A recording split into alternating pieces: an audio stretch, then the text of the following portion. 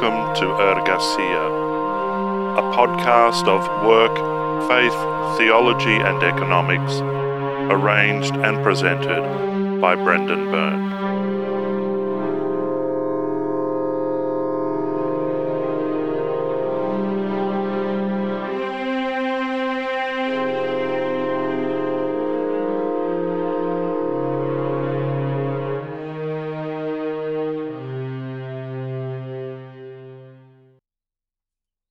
Hello and welcome to Ergasia. My name is Brendan Byrne, and I have the pleasure of being your host.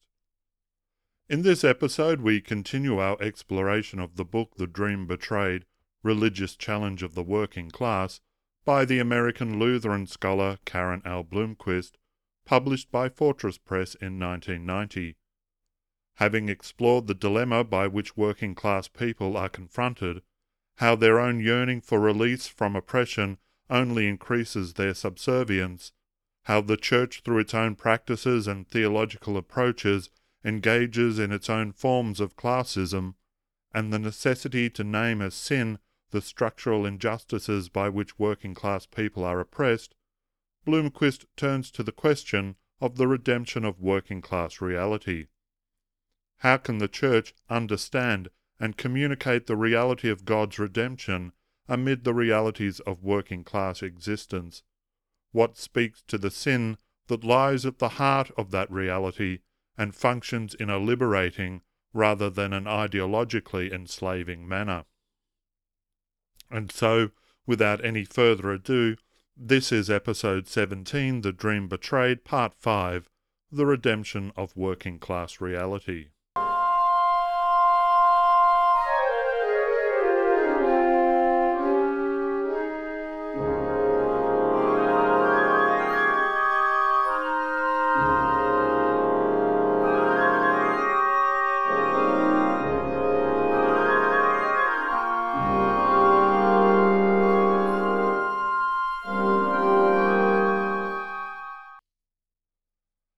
At the heart of Bloomquist's analysis is her argument that the domination which the working class experiences both within and beyond the workplace is so pervasive that it seems both inevitable and divinely ordained. Within this context, working class people are reduced to individualistic attempts to escape this domination, which, while they might provide an escape hatch for some, are mostly doomed to failure, and in any event do nothing to address the sin of structural injustice. Thus, the oppression of the working class remains intact precisely because individual yearning for release from oppression is not the same as the transformation or redemption of the oppressive structures by which working class people are enslaved. The individual might be jettisoned from the historical situation of domination, but this only enforces the status quo. If the individual is free, why worry about the domination to which others are subject? The reduction of the collective yearning for liberation to an individualized desire for freedom, its privatization from the sphere of social transformation to the realm of personal aspiration, and its displacement from the activity of resistance to the ritual of consumerism, are the mechanisms through which neoliberalism and corporatized capitalism continue to exert control and dominance over the lives of the working class. The point, as far as Bloomquist is concerned, is that salvation must necessarily be social and historical. Spirituality is not and cannot be a privatized impulse that removes the individual from their historical context. Rather, it is a sense of the fullness of human life that critiques and transforms that context. Thus, what is required is a theology of redemption that breaks through the dominating structures of injustice in such a way as empowers working class people. They become the active subjects of historical reality rather than the passive objects of controlling forces. And yet it is here that we encounter a paradox. From the Christian perspective, redemption is ultimately a reality that is wrought by God. No human action, nor mere obedience to any system of rules, can redeem and transform, or make human life more fully human. If this is the case, is it not futile for human beings to act at all? Shouldn't the working class either passively submit to their circumstances or else try and win their own individualized freedom? The answer to this paradox is that Christian theology has always held that redemption has both an objective and a subjective efficiency. That is to say, redemption is both an internal and an external reality. The project of redemption is ultimately the project of God, but human beings are not mere helpless puppets within or passive objects of that project. Human beings are active subjects within God's project of redemption. Our task and invitation is to participate in that project by becoming more fully human together, through our shared lives in history, through seeking to live out with one another the justice that is the reality of God. In other words, breaking through and overcoming the dominance of sin, the dominance of the structural injustice by which the working class is enslaved, cannot involve creating paradigms of power that replicate the world's oppressive structures. If, after all, the working class remains helpless and powerless, even after the present reality of dominating injustice is overcome, what, if anything, has really changed? The sin that is the lived reality of working class oppression must be challenged and overcome. But it must be done so as part of the same redemptive project that is God's ultimate work of salvation. Any attempt to transform the historical reality of the working class, absent the redemptive purpose of creation, will simply allow the sin of domination and control to retain its hegemony over working class lives. For Bloomquist, this coalition between human resistance to oppression and the redemptive project of God finds its fulcrum in the person of Jesus, who was crucified by the oppressive powers of civil and religious domination, and who, as the risen Christ, became the embodiment of salvation from bondage to those same oppressive powers. Both the crucified Jesus and the risen Christ reveal a God immersed in the reality of human life, and who, through his liberating practices, challenged the sinful powers of domination and oppression that scorn the poor, the outcast, and the disenfranchised. Jesus rejected self-enclosed systems and the submission they demanded. He rejected exclusion on the basis of race, gender, or socio-economic status, and his practice, his way of life, was born from an intimate experience of a God who is relational, who gives and receives, who invites and enables, who desires for us a covenantal coexistence that embodies and realizes the covenant between humankind and God into which we are all called. The God revealed in Jesus is a God who refuses to associate with human attempts at domination and control. Jesus did not come to advocate for the system or hierarchies of vested human interest, but instead to transform those systems and the operating assumptions upon which the hierarchies were and continue to be based. His crucifixion at the hands of those who profited from these systems and hierarchies was an inevitable consequence of his way of life. But this inevitability did not reveal the power of sin and its dominating injustice. Rather, it revealed the manner of God's solidarity with human suffering. For the God revealed on the cross is not the God of neoliberalism or corporatist capitalism, whose ideologies of upward mobility mask the pain of exploitation and betrayal. Rather, Jesus' death on the cross revealed a God who stands very publicly in solidarity with the victims of oppression and injustice. According to Bloomquist, the upshot of all this is that God does not legitimize or rationalize human suffering, but identifies with our humanity in the midst of that suffering.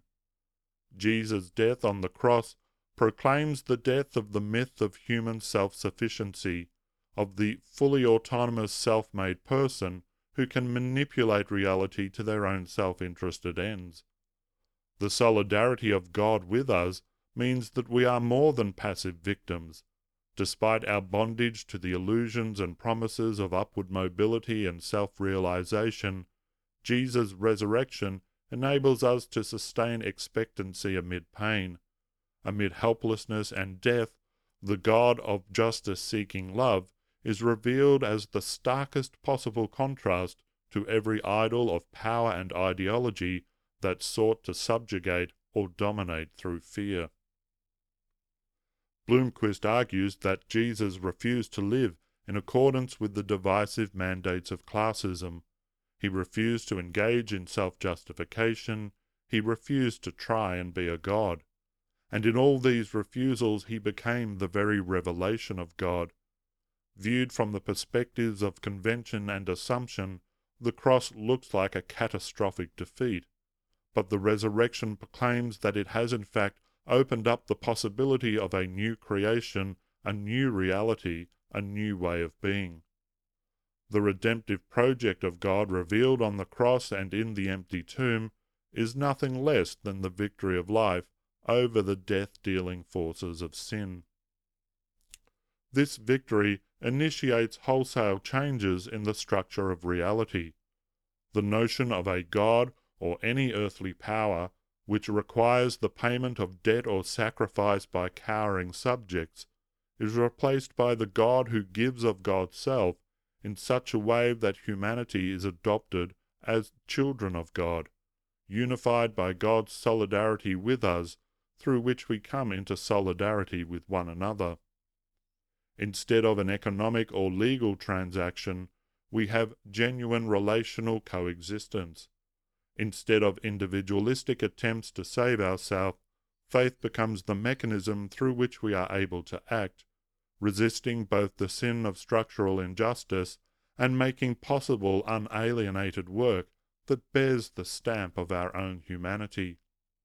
We forget our fears and sterile ways of self-justification, giving way instead to creative love as we fight the mechanisms of domination and control. Empowered by the redemptive promise of the resurrection, we act in solidarity with the suffering and the oppressed, reenacting the love of God made visible on the cross. For Bloomquist, this potential for transformation gives voice to a central truth.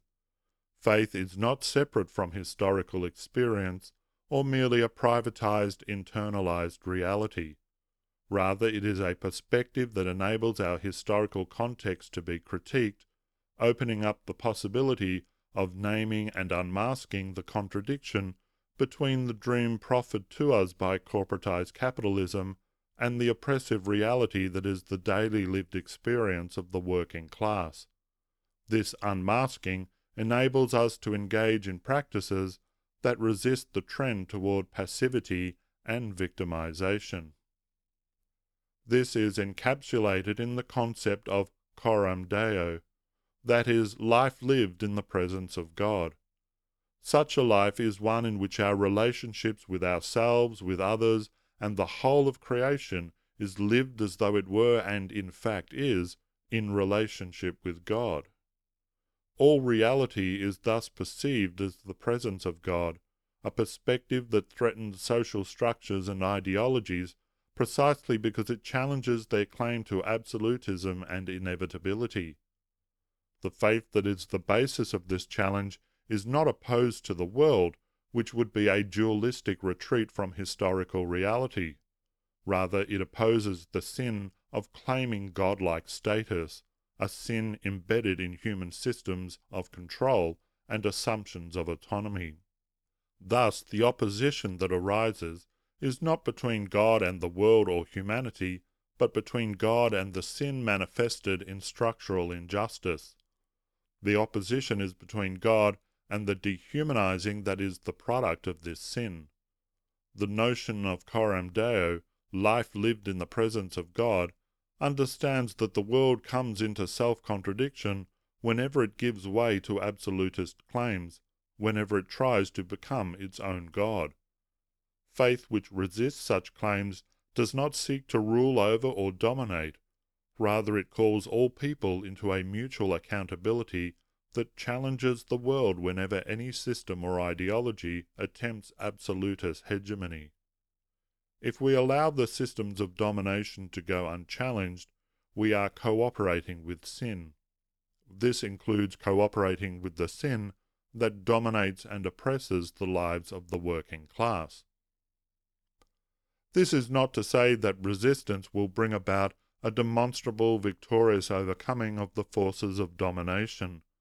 Ultimate transformation and redemption is the province of God. To attempt it by our own efforts is to fall into the very sin of absolutism and autonomy against which we seek to struggle. Rather, the life of faith, life lived in the presence of God, involves living in defiance of the powers of domination in such a way that they begin to lose their dominating power.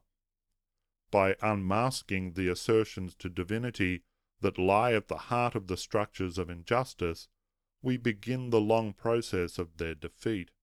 For such powers can only dominate so long as the objects of their domination are either ignorant of their oppression or reduced to passive cooperators in their own suffering. Unmasking the idol destroys its totalitarian hold on our lives.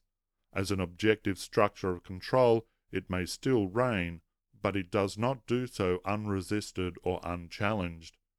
It is in going unchallenged that structural injustice is truly victorious. By challenging and resisting, we undo that victory and establish possibilities for a new course and a new outcome. Bloomquist calls this cohesion of social, political, economic and theological activity the praxis of redemption. Such a praxis, she argues, enables us to enter into an active relationship with our external reality. Instead of being separated from it, we are changed by the very process of resistance to that reality's unjust structures and ideologies. This change arises from the experience of oppression, is set against the prevailing social and cultural consciousness, and is both social and individual precisely because of the extent to which the individual is enmeshed in society. It should not be assumed, however, that this praxis subsumes or diminishes the gracious activity of God. It does not replace the divine solidarity with humankind embodied in the cross, but enables that event to be more thoroughly understood within our own historical context. This understanding influences our interpretation of the life and ministry of Jesus, which in turn enables new forms of praxis to emerge. Thus, praxis ultimately enables communication of the mystery revealed in Jesus. Bloomquist asserts that involving ourselves in the lives and struggles of other people opens us to new theological understandings. Bloomquist herself cites examples from her own ministry experience, in which her working-class congregations, through engagement with black, disabled and immigrant communities, were able to both articulate their own experience of demeaning control and suffering in the workplace, as well as stand in solidarity with the justice claims of other victims of injustice. In these instances, outsiders, people and communities whom the culture of upward mobility would normally condemn or ignore, became signs of God's activity, channels through which grace was able to break into their own lives and reality. For Bloomquist, the praxis of redemption has three marks or chief characteristics. Firstly, it resists or counters domination and enables solidarity between different groups who share the reality of being the victims of injustice. Secondly, it arises out of an experience of domination, which then becomes the basis from which that domination may be critiqued, rather than submitted to with cynical indifference. Thirdly, it is shaped from below rather than from above, being solidarity with the victims of injustice rather than the beneficiaries of the status quo. Bloomquist asserts that if there is to be a transformation of the reality of the working class, and their experience of betrayal and oppression, the suffering to which this experience gives rise must be expressed and given an historical context.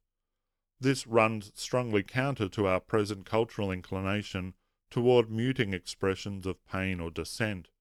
Obsessed with the notion of happiness or maintaining a positive attitude, we would much rather recall pleasant or nostalgic memories than confront the reality of our own or others' suffering. By identifying ourselves with upwardly mobile values that prioritize what we or our children wish to become, rather than recalling what we have left behind, we assimilate and are co-opted by middle-class values of what to strive for in place of concern for others. For Bloomquist, however, the communication of suffering is the beginning of a faith-motivated praxis oriented toward the transformation of life and of our own theological understanding. Only by breaking through the silencing illusion of no suffering or dissent can we move from mute, powerless resignation toward challenging the notion that the forces by which we are oppressed are both all-pervasive and divinely sanctioned. Through such expression, our memories of suffering can correlate our theology with our socio-political activism. We are reminded of the history of the defeated and the dominated. Meaning is not reserved for the victors or the affluent. Memory shocks us out of resignation or passivity. Memory mobilizes a dangerous tradition that becomes a force for our liberation.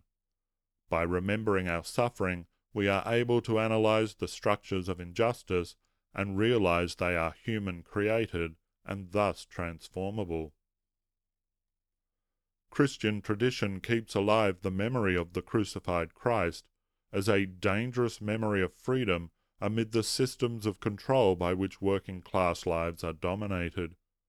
This memory compels us to a social activism that changes ourselves and our social context. God's redemptive promise embodied in Christ is embedded in the midst of the domination and control experienced by working-class people. The presence of that potent symbol of God's solidarity with human suffering imparts new meaning to the experiences of the forgotten and the oppressed. Finally, Bloomquist argues that if the redemptive potential of the cross is to be acted upon, a spirituality of social empowerment is required. This spirituality first enables working-class people to become aware of the contradiction of their situation, of their obedience to the promises and enticements of neoliberal ideology, and of their betrayal by and enslavement to that ideology. This awakening awareness invites a crying out that becomes the basis for resistance. Secondly, the structural injustices that perpetrate and perpetuate this contradiction and its enslaving outcomes comes to be unmasked and named as sin. This shifts the problem from being one of not having measured up to one of being enmeshed in a series of historical relationships that create social, political, and economic cultures that are allegedly inevitable and unalterable. But being human-created, they are understood to be eminently transformable. Thirdly, in giving up our attempts at individualized liberation, we likewise set ourselves free from the propensity to lapse into cynicism or apathy. Instead, our experience of domination and alienation becomes an historical context shaped by human conduct. This being the case, we are empowered to live coram Deo, in the presence of God, which in turn transforms our powerlessness into active struggle. The powers of oppression might reign, but they do not rule. Fourthly, through praxis, we are moved into a position of solidarity with others, overcoming both our sense of unique and privileged victimhood, as well as powerlessness others feel when they are separated from other sections of society. The net effect is that we begin to orient ourselves toward being in relation with others. Instead of trying to save ourselves, salvation comes through our solidarity with the other victims of injustice. Instead of needing to justify ourselves, we experience the grace that is the strange movement of God's Spirit that comes to us through the experience of the other, the outsider who is not one of us. Individualism is replaced by an understanding of ourselves as person in community. The trend toward privatization is countered by a praxis that understands salvation in a communal matrix. Apathy is replaced by the possibility of making a difference in how we live our lives in the world. Grace, Bloomquist concludes, is both gift and task. In refusing to accept the givenness of the structures of oppression, we become more open to the operation of God's grace. The acceptance of this gift of grace in turn engages us in the task of struggling against injustice in society. By committing to solidarity with the least and with the losers of society, we act in defiance of the pervasive works righteousness that governs life and defines salvation in class-based societies. For the Church to become the place where this process begins, it must embody the gospel of redemption amid the realities of working-class people's lives. In doing so, it becomes a community of resistance to the forces of domination and control, in solidarity with the suffering of the working class and the reality of their lived experience.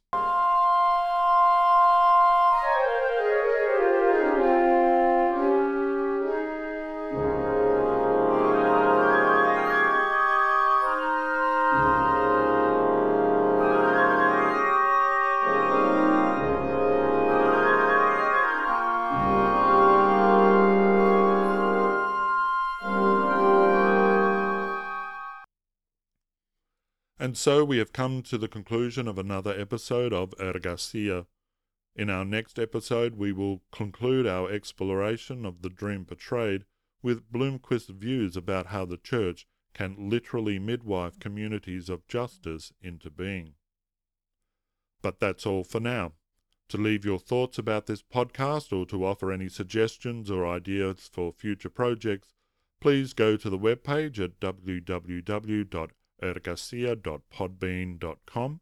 That's www.ergasia.podbean.com, or go to the podcast pages on Facebook and Twitter. I hope to have the pleasure of your company for the next episode. I am your host, Brendan Byrne. Goodbye for now.